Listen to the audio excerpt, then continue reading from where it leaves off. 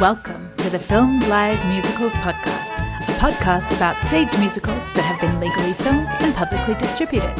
The Filmed Live Musicals website contains information on nearly 200 musicals that have been captured live. Check it out at filmedlivemusicals.com. And now, on with the show.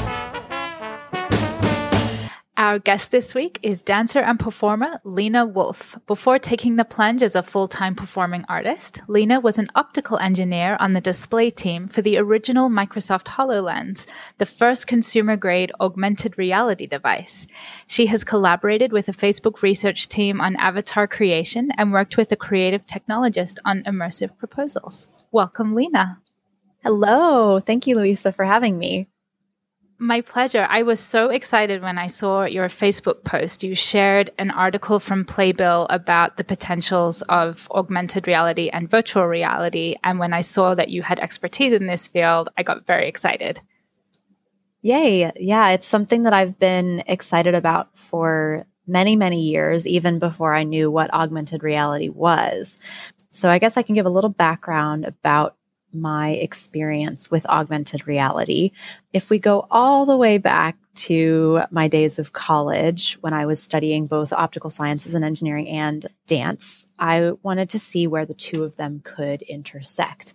How do we as performing artists allow technology to enhance our performance?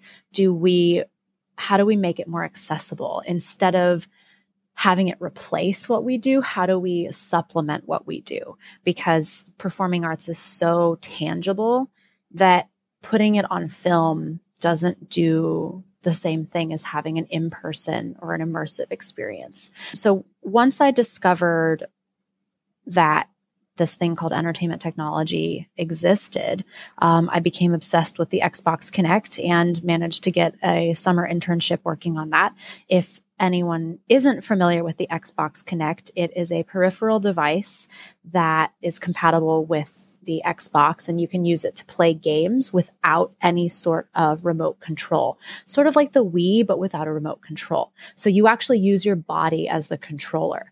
It's very interesting, and especially as a dancer, the physiology and the practical applications of something that can do markerless body tracking was incredibly interesting to me.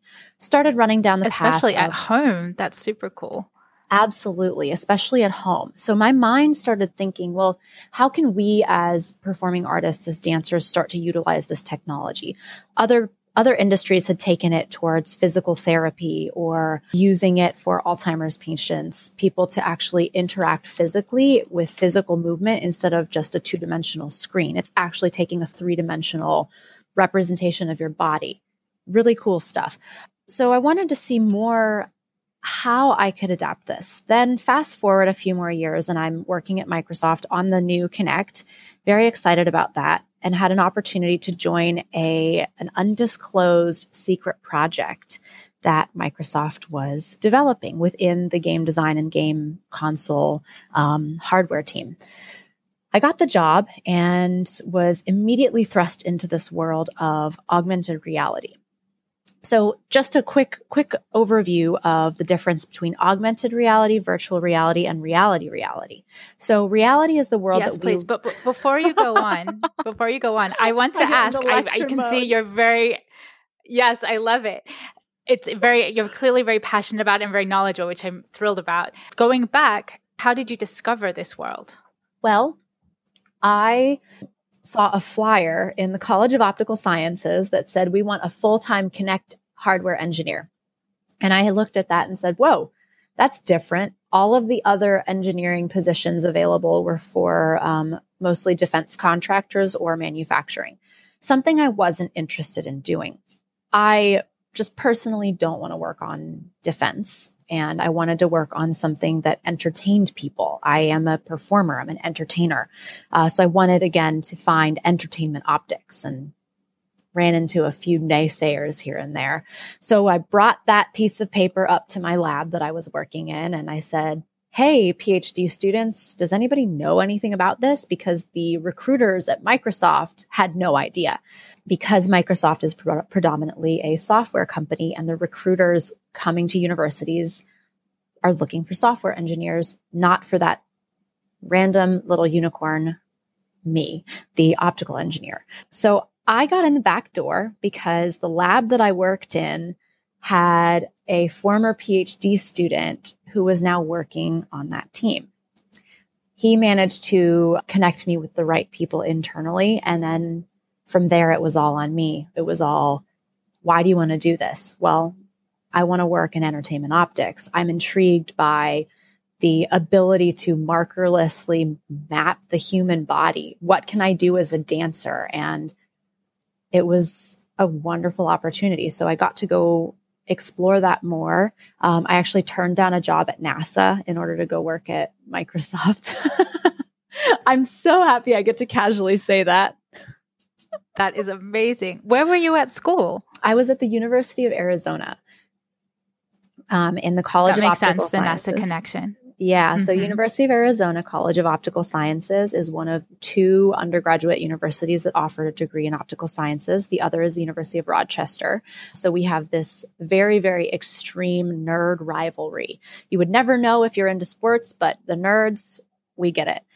But University of Arizona is in the heart of Optics Valley, Hubble Space Telescope, all of these large, giant mirrors are manufactured in Tucson. The night sky is very clear and there's less disturbance. So it's very easy for astronomy and astronomical observations. So then out of that, the College of Optical Sciences grew to be one of the most prestigious institutions in the world. It's the Harvard of optical sciences, the Yale, the whatever you want to think about it as. So it's a very prestigious program and only about 30 people per year graduate from their program. So were you studying dance while you were doing your optical degree? Yes, I did a double degree. So a double degree and a math minor. Almost did a math major, but I just couldn't swing it. So I can't imagine that in the whole world, let alone the United States, that there are many science optical engineers who are also professional dancers. No, I know of one other person and he followed in my footsteps. He actually danced at Carolina Ballet and then is an artist in residence at the University of Arizona and also pursuing his degree in optical sciences and was connected with me because I was the only one. It's not uncommon for dancers to have other studies and other focuses. A lot of my peers did business, or one is a doctor. So pre-med, business, communications, you name it, the dancers did it. I was the only one studying optics and photonics, though. Okay, so you were at university, you saw a flyer on the wall and said, oh, that sounds interesting. You had a connection through your PhD program. The not my PhD program. I only have an undergraduate degree. I wish I had a PhD, but I don't yet. I was working with a PhD candidate who happened to, after graduation, move there. So I was working in the polarization lab at the University of Arizona and had a connection through a former research student who now worked at Microsoft. That's fascinating. And okay, so I know you wanted to tell us, can you give us a breakdown? What is AR? What is VR? Yes. So fast forward to Lena knows nothing about the cloud and is working for a huge software company called Microsoft on augmented reality. Well, what is augmented reality? Let's take a look at reality that we live in as humans, the perception we have. It's things that you can 3-dimensionally physically touch, see, feel. It's the world that we open our eyes every day to see. Then you have the extreme occlusion. You have virtual reality where you put on something like the Oculus Rift and you are completely isolated and occluded. A full headset, and you are occluded in a new world. You are in a completely different virtual world. You are completely disconnected visually from your worldly surroundings. Now, whether or not you're stuck in a chair that's giving you haptic feedback, so something that rocks back and forth, vibrates, etc., depending on where you're stepping, that's a completely different experience, heightens the ability of being transported in a virtual world. Now, the reason I like augmented reality is because it's an overlap of those two areas.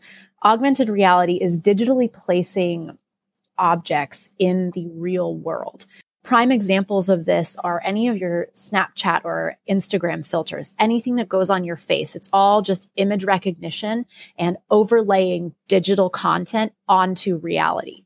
Pokemon Go is another really big one because you're using geolocation and augmented reality to see your characters in these locations. So really anything that has a digital overlay projection or stereoscopic image immersed in reality, that's augmented reality, hence the term augmented reality instead of virtual reality or real reality. Okay. And you incorporated some of this work, some of the augmented reality work into your dance thesis? Not quite, because the augmented reality was not something that was readily available at the time.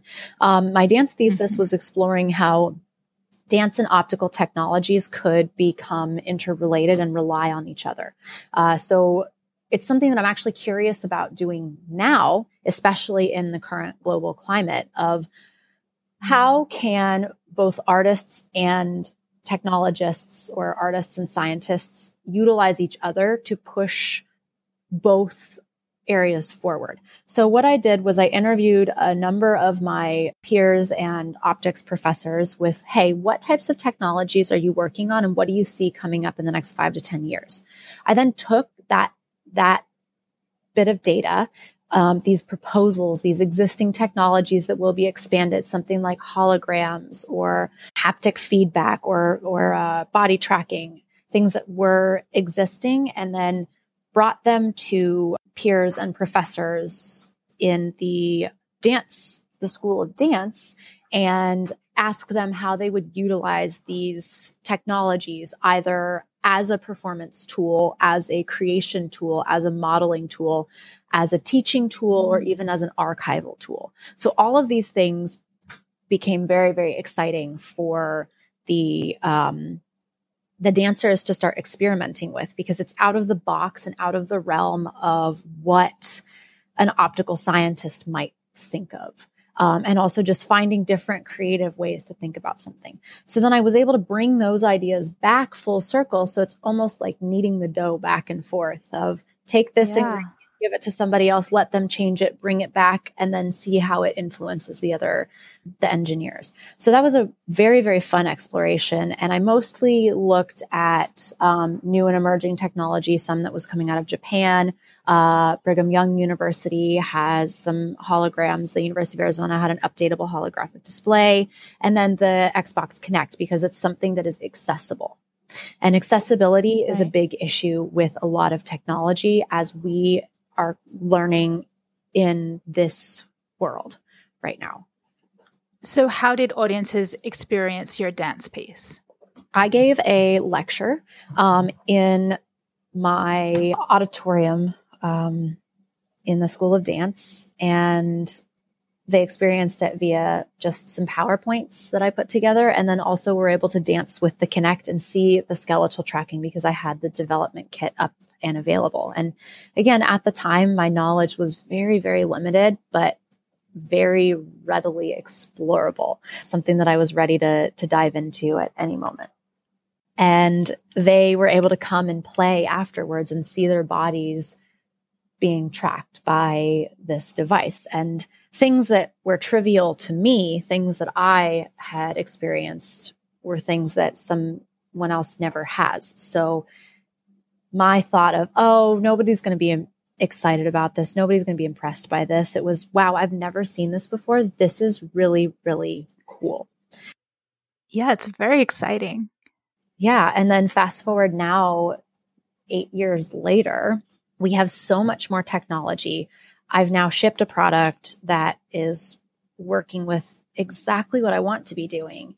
And I'm now on the other end of how do I make this accessible and produce work with augmented reality, with virtual reality, without replacing live performance.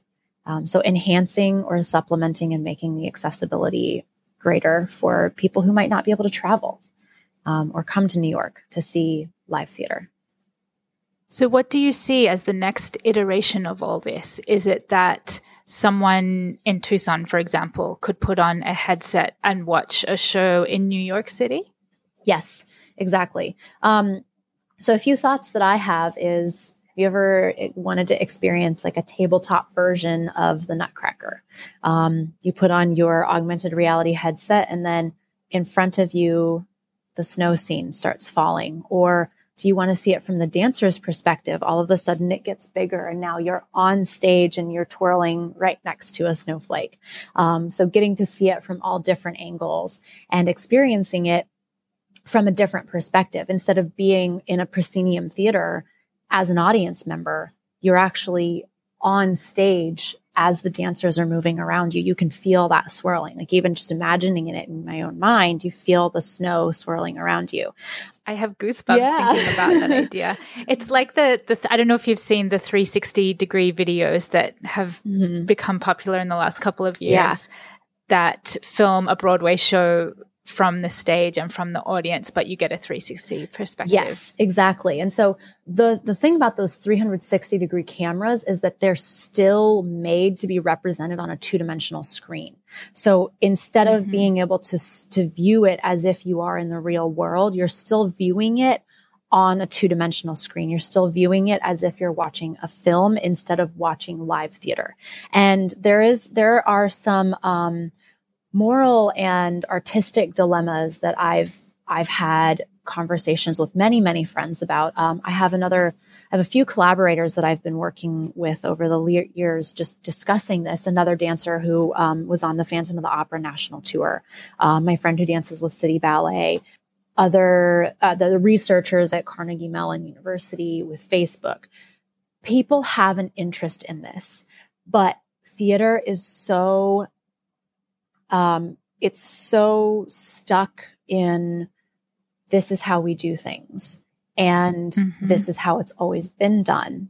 So how do we open their mind? How do we open our minds to this isn't going to break the industry. It's going to enhance it. It's going to allow us to adapt. I can't remember what the question was that you started with. Neither can I.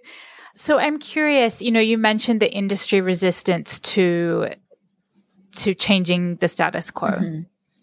My dream, especially with filmed live musicals, is that one day, a kid growing up in Sydney, Australia, as I did, could put on a headset and experience a Broadway show, and vice versa, that someone in Tucson, Arizona could experience a show by the Sydney Theatre Company. Yes. How far away are we from that being a reality?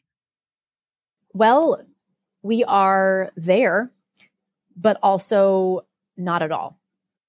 So let me explain what I mean by that. You and I right now are talking via Zoom from two very different locations. I got off the phone with a friend in Finland. My best friend lives in Singapore. I took class for the last few months from my living room on Zoom with people across the country and even across the world. So it is there. The desire to connect globally is there. The accessibility is why it's not possible.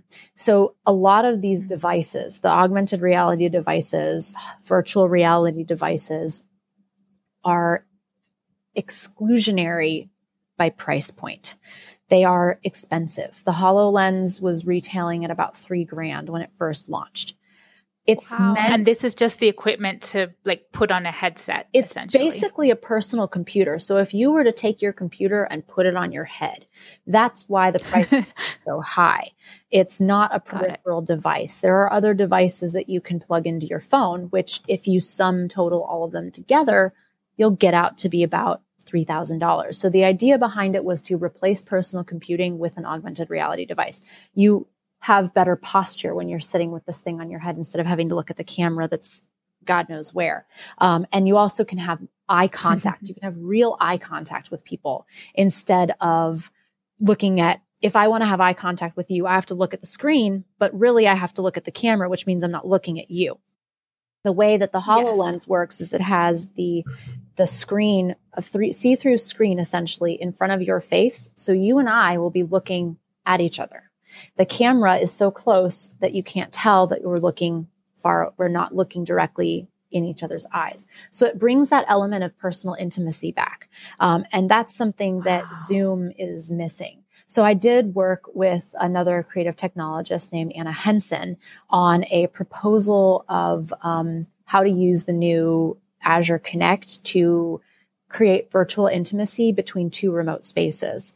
So we still have that proposal in our back pocket, but it's something that we were very, very interested in exploring of how do we physically allow visual and physical connection while being in two separate locations. And that brings it back to what some of the discussions that I've had of why is theater resistant to doing this?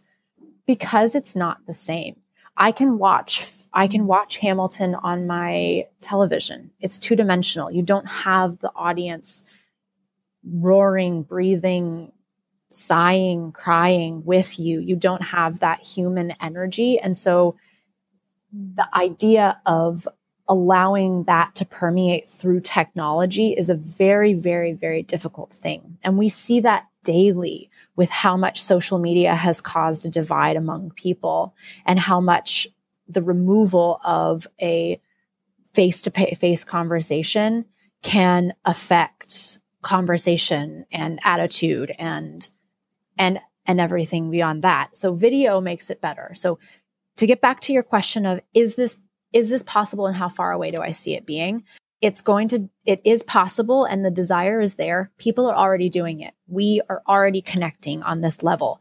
The reason it has not yet is because we have to get the big game players on board, the people who have the pockets, the people who have the expendable resources to do this, which is why that Playbill article both excited and angered me, because there are so many of us who've been trying for years to say, hey, this is a viable option, but then getting nothing from the top level, because if it ain't broke, don't fix it was the motto up there.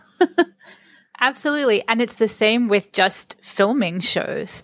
There was this huge belief before the pandemic, industry-wide, at the professional level, particularly the Broadway level, that we cannot film theater, that it's not the same, that it's not really theater if you're filming it. And now with the pandemic, those people are seeing the demand for filmed live theater content. Now everyone's like, oh, I wish we'd filmed everything because we'd have content to put out and we could potentially make money from it. So now I'm curious, when we put VR or AR into this, where the resistance is, does it mean that people will stop coming to live theater if they can experience it at home with a headset? I don't think it will, but I'm curious if that is a part of the resistance. That is definitely a concern. So many of the people that I've talked with are performers like myself, and some are more theater purists, like my friend who dances with the ballet. And she understands that, yes, things change, but also you can't replicate it. Her thought process is you can't replicate it, you can't replicate it, you can't replicate it. And other friends, and myself included, well, no, we're not trying to replicate it. We're just trying to enhance it and make it more accessible.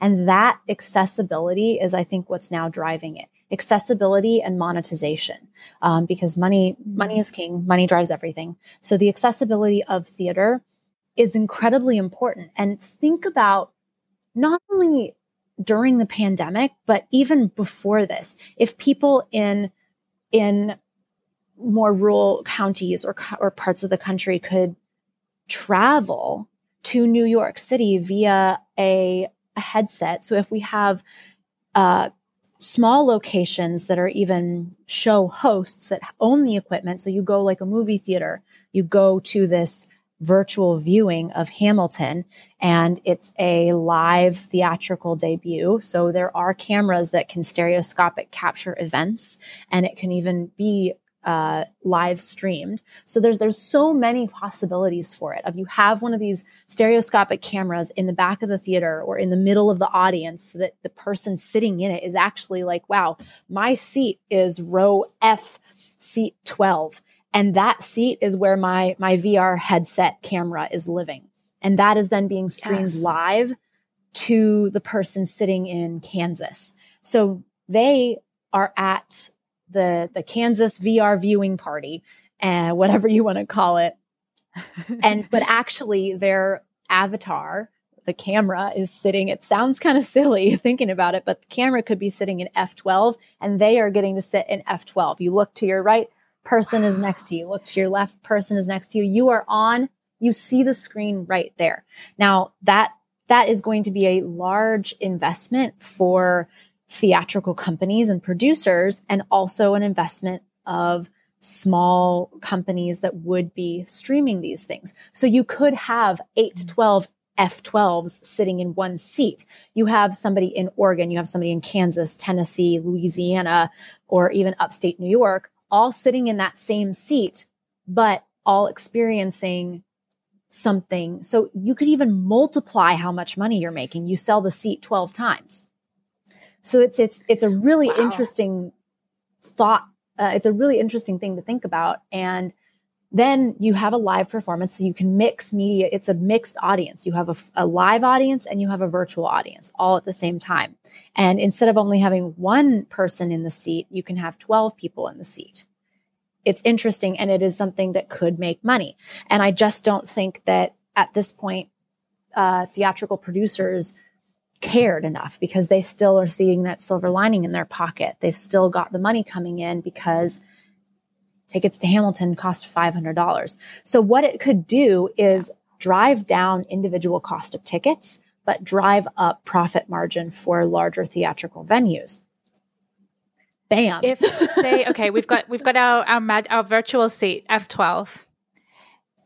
Would it be possible that, yes, there's a camera in F12 that's looking? How does Joe in Kansas and Mary in London and Susie in Sydney, how, if they're all looking in different places at the same time, how does that work? It would have to do some, there would be some tech magic that would have to happen there. So this is something that I've not quite thought out logistically yet, or from a systems standpoint, but it's a possibility where if you have a wide angle camera, Mary could be looking over here and Joe could be looking over here, but the camera is still capturing all of it. It's just that the field of view of the device that they're viewing it on is going to be smaller, so they'll have to move around to see the full field of capture. And would it be possible, like, so you mentioned Hamilton, they had like shots from the top of the stage and from the back of the stage and all different vantage points around the theater. Would it be possible with VR, like a Live from Lincoln Center kind of pro shot, where you have all these different angles? Could the person sitting at home in virtual seat F12, would they be able to access any of those? If there's a camera, angles? If there's a camera, there's an angle. So depending on how the production company sees it fit to share backstage magic, then add that as a tier of your experience, where you get to have a virtual drink in the dressing room after the show with one of the principals. You get to be you get to sit on you get to see vantage point from one of the stage managers. You get to sit next to a stage manager and call a show. If the stage manager has a headset on, they can also share live what they are viewing. So it would have to be non-intrusive, and then also the just all the rights management and negotiations that would have to take place for that, I think is a big hurdle. But the ideas and the possibilities are all there. So increase the tier of payment, or if you want to have a school field trip to go backstage, if it's a theater group and they want to see, hey, we want to see how a stage manager works, or what does a dresser do, or what does a hair and makeup artist do in the back. They could very well see that. Again, it would depend on the production and how much the production is comfortable with sharing all of this information to a virtual audience. But yeah, it's possible. It would be very possible to, at the click of a button, or in the case of a HoloLens, the flick of a hand, change scenery. And you just get up and you walk over to a different vantage point, click, boom, you're now backstage instead of in the audience. There are a lot of logistical things that would have to be done, and probably not live, but pre-recorded content, especially if they wanted to have special features. So like an extended version, extended DVD, an extended version where you could see the director's cut. You could see everything that happens in the background, how a dress rehearsal runs, where you're actually on stage with the performers, or even being one of the performers for a day. If they have a headset on, how cool would it be to walk around in Lin-Manuel Miranda's shoes for a day? How cool would it be to walk around in Idina Menzel's shoes for a day? How cool would it be to sit in on tech and learn that process? Like, I'm thinking of all the theater students, like millions of people around the world who are studying the craft. It's not just about the performers, but learning how the musicians work in the pit. How does tech work? How does a lighting designer create the states for each lighting state? The potential, the possibilities they're enormous. The education outreach is one of the most intriguing things for me, because not only will the general public be able to access and appreciate what it is that we do on stage and how much goes into it, but everyone can have access to that, which then you have an argument of like, well, no, it's special. You shouldn't be able to have access to that. The performers and the theatrical professionals will always have that. That's never going to be taken away. An in-person experience, as of now, I don't see any way that it can be replicated.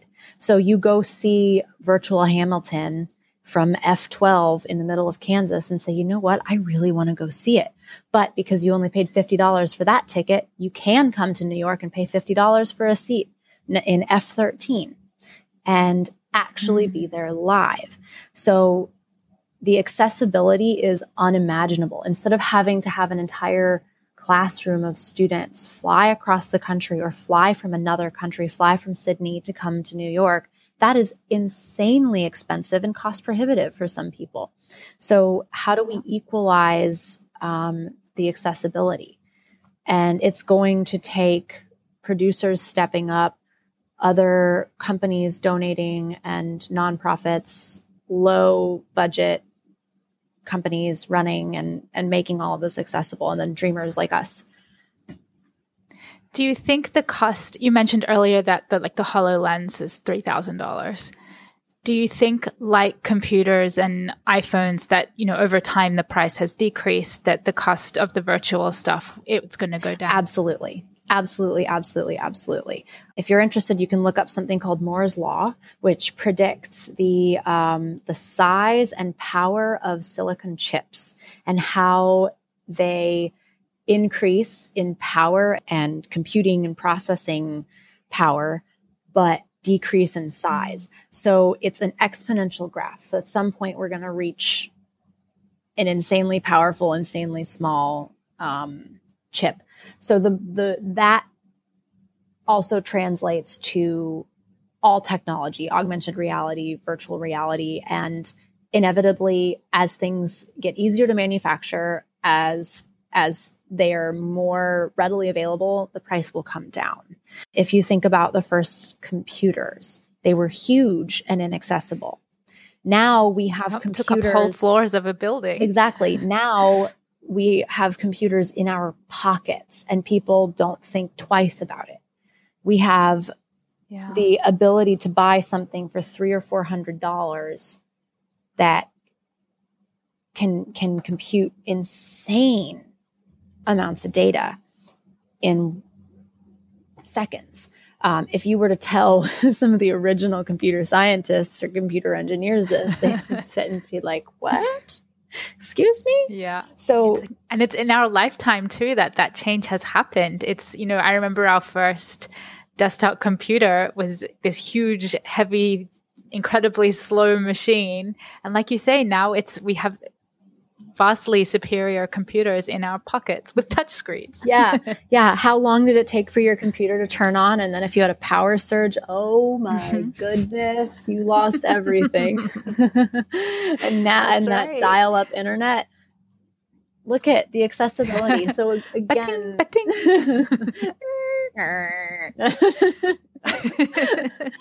horrible sound. Yeah, it absolutely will reduce in cost. And as we get more competitors in the market, so sure, Microsoft was one of the first to mass produce a consumer grade electronic heads-up display. These things have been around for many, many years in military applications. So fighter jet cockpits and fighter jet helmets, they all have augmented reality on them. A lot of night vision or other flight tools, they've all been around for a while. It's just the consumer grade versions of them that don't cost $100,000 that are actually accessible to a middle-class employee or middle-class person.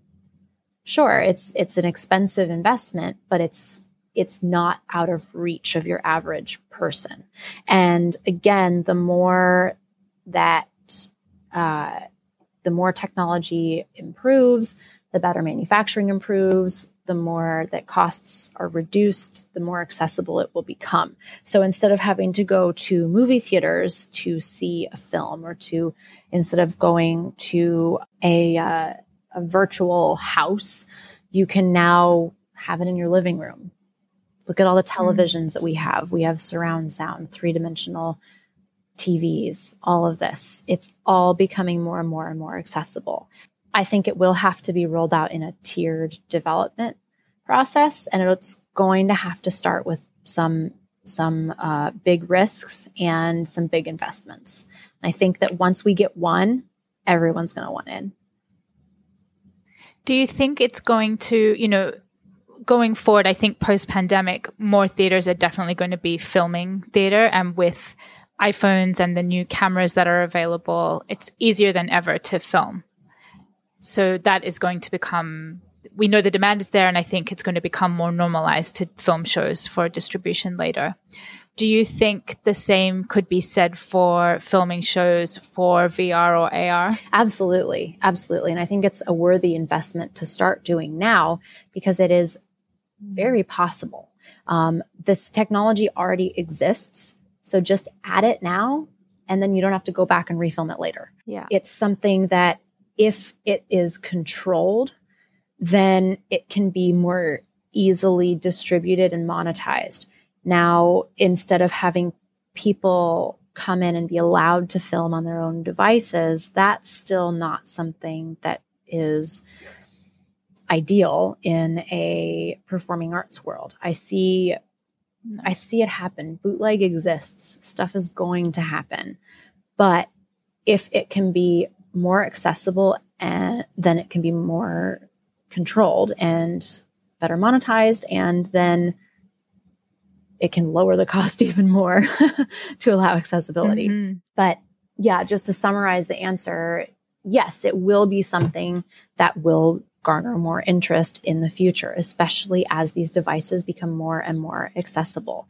And the development of applications, even an iPhone right now, or any sort of phone, you look at a 3-dimensional photo, you have to do this thing. So instead of having pan the camera around, same thing, but instead of having a 2-dimensional device, you have an augmented reality device.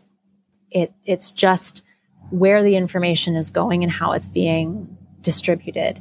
You can capture it in the same way. So if somebody doesn't happen to have an augmented reality or virtual reality headset, they can still view the experience. It's just you're going to have to pan around with your phone a bit, or watch the 2-dimensional standard film version of it. Before we started recording, you mentioned briefly that you're working on a new project. Are you able to speak about that? Yeah, I've just been working with a small circus group called Cirque du Nuit, and we are investigating how to bring some of our work into the digital realm. There are a few fairly successful immersive experiences happening right now. And I think people are craving that interaction. So we are just in the beginning phases of the messy creation process. It's frustrating. It's messy. It's fun, but overall it's going to be very rewarding. So we are working on what stories do we want to tell? How do we want to tell them? Do we want to film it first, or do we want to perform live? How do we mix the two of these things? How many people do we have on? What platform do we use? So the accessibility to online video conferencing services has increased dramatically. I remember even when I first started working at Microsoft, it was, okay, we have to have Link. We can't even use Skype. Skype was kind of a thing. And then FaceTime starts picking up, and now everybody has Zoom. So the market competition is really, really interesting. And just to see what's been developed and how many different ways there are to broadcast to a new audience and interact with them. So are we interacting via text? Are we interacting via video conference? Are we on Instagram? Are we emailing? All of these things that we're taking into consideration, but I can't really say much more now because we're still in the middle of the messy creation of it.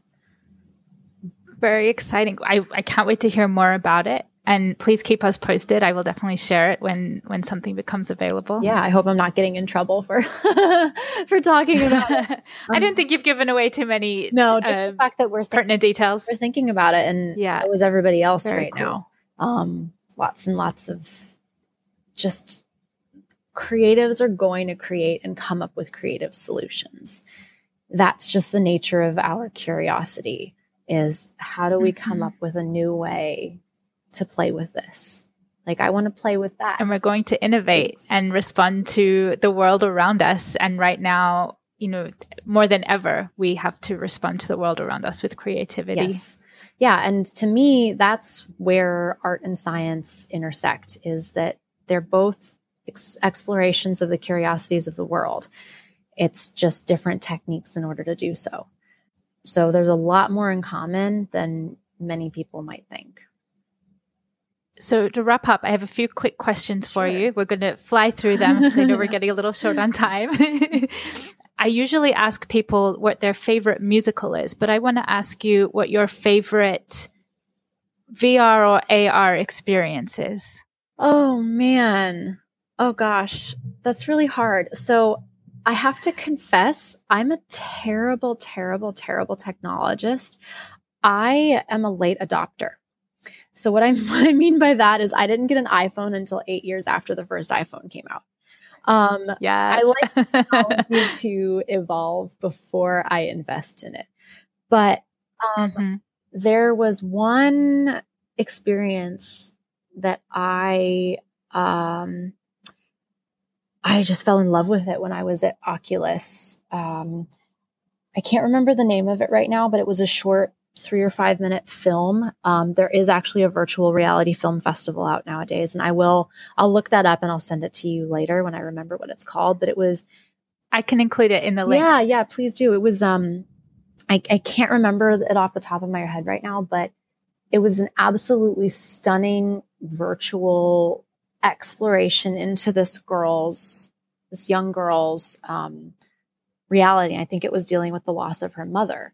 And you start in her bedroom, and you're in virtual reality. So you're completely occluded, and you start falling into this bedroom, and then you hit the bed and you sit next to a girl who's drawing in her journal, and you start seeing things like horses and dragons flying out. And then you start flying into the stars. And it was just such a powerful and beautiful piece, that it really impacted me.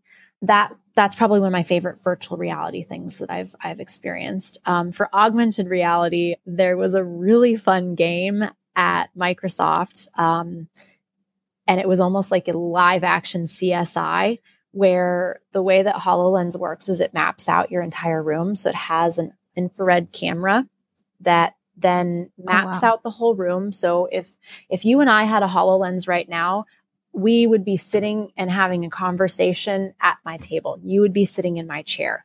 So the way that it ended up working is you were interacting with this detective. The detective would lean on the table next to you, would get up, walk through your doors. That was really, really cool. And for me, that was one of the prime examples of how augmented reality is supposed to work, because augmented reality can switch back and forth between virtual, where all you're doing is playing with digital objects, and augmented, where you're actually interacting with, where the digital object is leaning against your wall and telling you about a crime scene, or you see the blood on your floor, or you see a piece of evidence and you have to go pick it up and put it in your supply kit. So for folks who think that virtual reality or augmented reality means the end of interactive theater, think again. Not at all. There are so many possibilities. The computing power, and also think about the artists that they employ. I have a few friends who are graphic artists and digital artists who worked on video games, Halo, and they have to have artists to create this stuff. You can't just have a stick figure and expect it to work. It's ugly. Nobody wants that. Absolutely. So avatar creation is super Artists cool. are vital. Artists are vital. Artists are very, very important. This is so wonderful. Lena, thank you so much. Where can we find you online? Yes. You can find me online on my website, which is Lena Wolfe with an E, LENAWOLFE.com. Or you can check out my Instagram, which is updated daily with my daily doings and slight shenanigans, at Merlena19, MERLENA19, like mermaid, Lena. So if you want to follow me along there, I will be launching a technology and tutor website at some point this year. But again, everything has changed, so we don't really know when that's going to happen. Well, fingers crossed. This has been such a fascinating conversation. It gets me so excited about the potential of merging technology with theater and the potential for the future about making theater even more accessible in a really exciting way. Yeah, it makes me very excited too. And to see how many of my peers are willing and eager to engage in another aspect of my life that I love dearly, just makes me feel like a valuable contributor to the performing arts. And it makes me very, very excited for the future. Yes. More dancers like you, more technologists like you who are artists. We need artists who are scientists and scientists who are artists. It's what's going to make our world a better place. Absolutely. Well, thank you so much for having me. This was a pleasure. My pleasure. Oh, it was so much fun. Thank you again, Lena. Filmed Live Musicals is a labor of love, and we'd like to thank everyone who makes it possible. Thank you to our patrons Josh Brandon, Mercedes Esteban, Jesse Rabinowitz and Brenda Goodman, Al Monaco, David and Catherine Rabinowitz, and Beck Twist for your support. If you'd like to support Filmed Live Musicals, please like and review on your podcast app. Find us on Twitter at Musicals on Screen and on Facebook at Filmed Live Musicals. If you'd like to support the site financially, you can find us at patreon.com/musicalsonscreen. No matter what level you're able to pledge, you'll receive early access to written content and early access to this very podcast. Visit www.filmedlivemusicals.com to learn more. Thanks for listening.